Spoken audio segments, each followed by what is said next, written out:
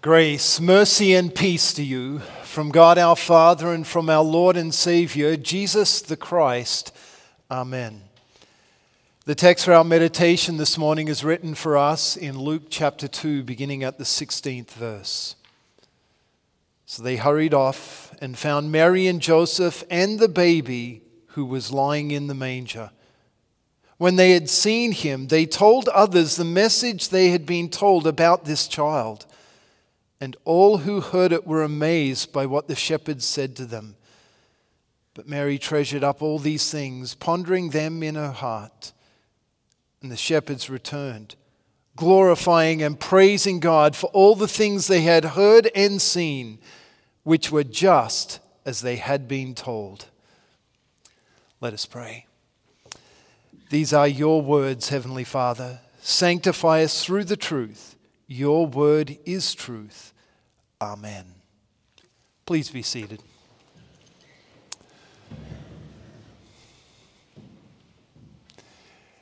In Jesus the Christ, dear fellow redeemed, I can still remember the joy of seeing my firstborn child. And though it's a little distant in the past, I can remember her being carried out to our car and placed in the back of our little Honda Civic, and the joy of taking my family home. There's just a joy around that surrounds the birth of a child. Do you think that Mary and Joseph felt that way? This child was conceived out of wedlock. There was probably much societal shame attached to this, both for Mary and for Joseph. And then the baby's not even born in their house. Born in a stable, in a city that's not their own. And then they have to lay their newborn child in a feed trough. How do you think Mary and Joseph felt that day? Do you think they felt the jubilation of the Savior of the world being born? Well, regardless of how they felt, God did not let the birth of His Son, the Savior of the world, go by without fanfare. He sent angels to shepherds in the field who were watching their sheep to announce the birth of the Savior. Our text tells us that after the angels had got done singing,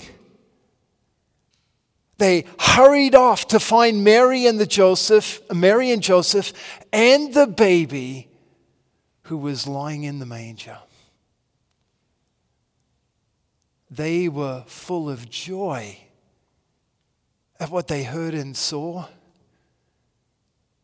And immediately they began to tell others about what they had experienced. They shared the joy of the Savior Jesus. What filled them with joy? It wasn't just that a baby was born. That happens every day. It wasn't that it was wrapped in swaddling cloths. That happens every day too. But what was the unique sign that had been given to them? They would find him in a manger, in a feed trough. Now notice that was a sign. What was it a sign to? Well, if we go back to what Luke records the angel said, today in the city of David, a Savior has been born to you. He is Christ the Lord. And this will be a sign for you.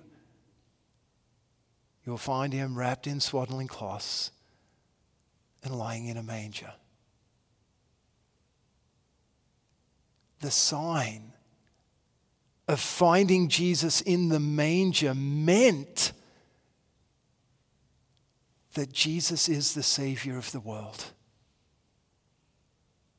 The shepherds understood what finding that baby proved to them. It proved what the angel said, and therefore it proved that their Savior was born. So what was their response? First of all, joy.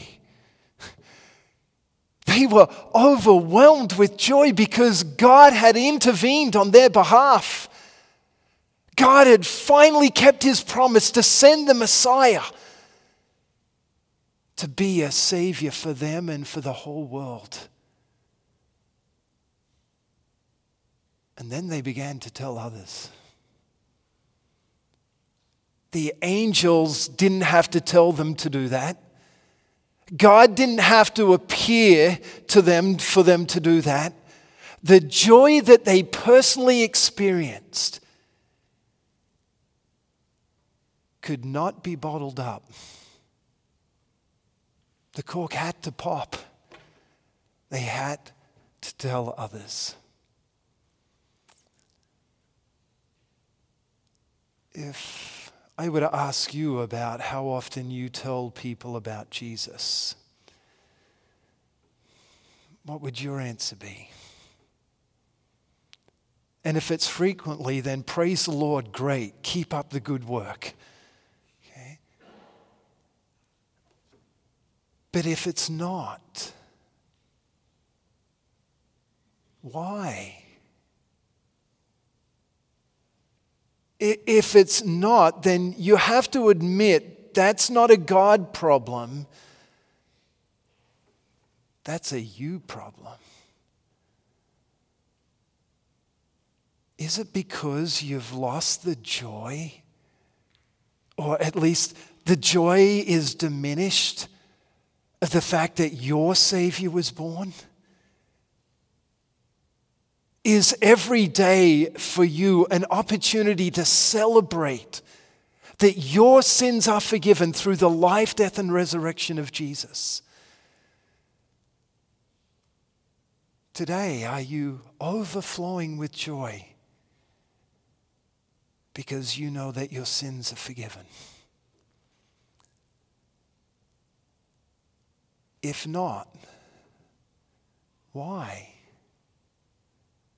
What's going on inside of you that is damping down that joy? Maybe you need to remember again, as God told in the letter to the Ephesians, to remember the height from which you've fallen. You've lost your first love. I encourage you to come back to the manger, to come back to the foot of the cross and see once again what God has done for you out of love. To see that your sins really are forgiven. You don't deserve it. You've done nothing to earn it. But God has given that forgiveness to you freely. And he made his son, that baby that the shepherds gathered to see. He made him bear your sins so that you are forgiven. So ponder again your great need for forgiveness and the great love that God has demonstrated to you. Hear again his words of love and see again in the scriptures what he has done for you. And may God the Holy Spirit fill you with the joy of knowing that God loves you, that you too are forgiven, and one day you too will be in heaven with the angels, and there sing unendingly the praise of the God who loved you and saved you. But don't put a cork on that joy.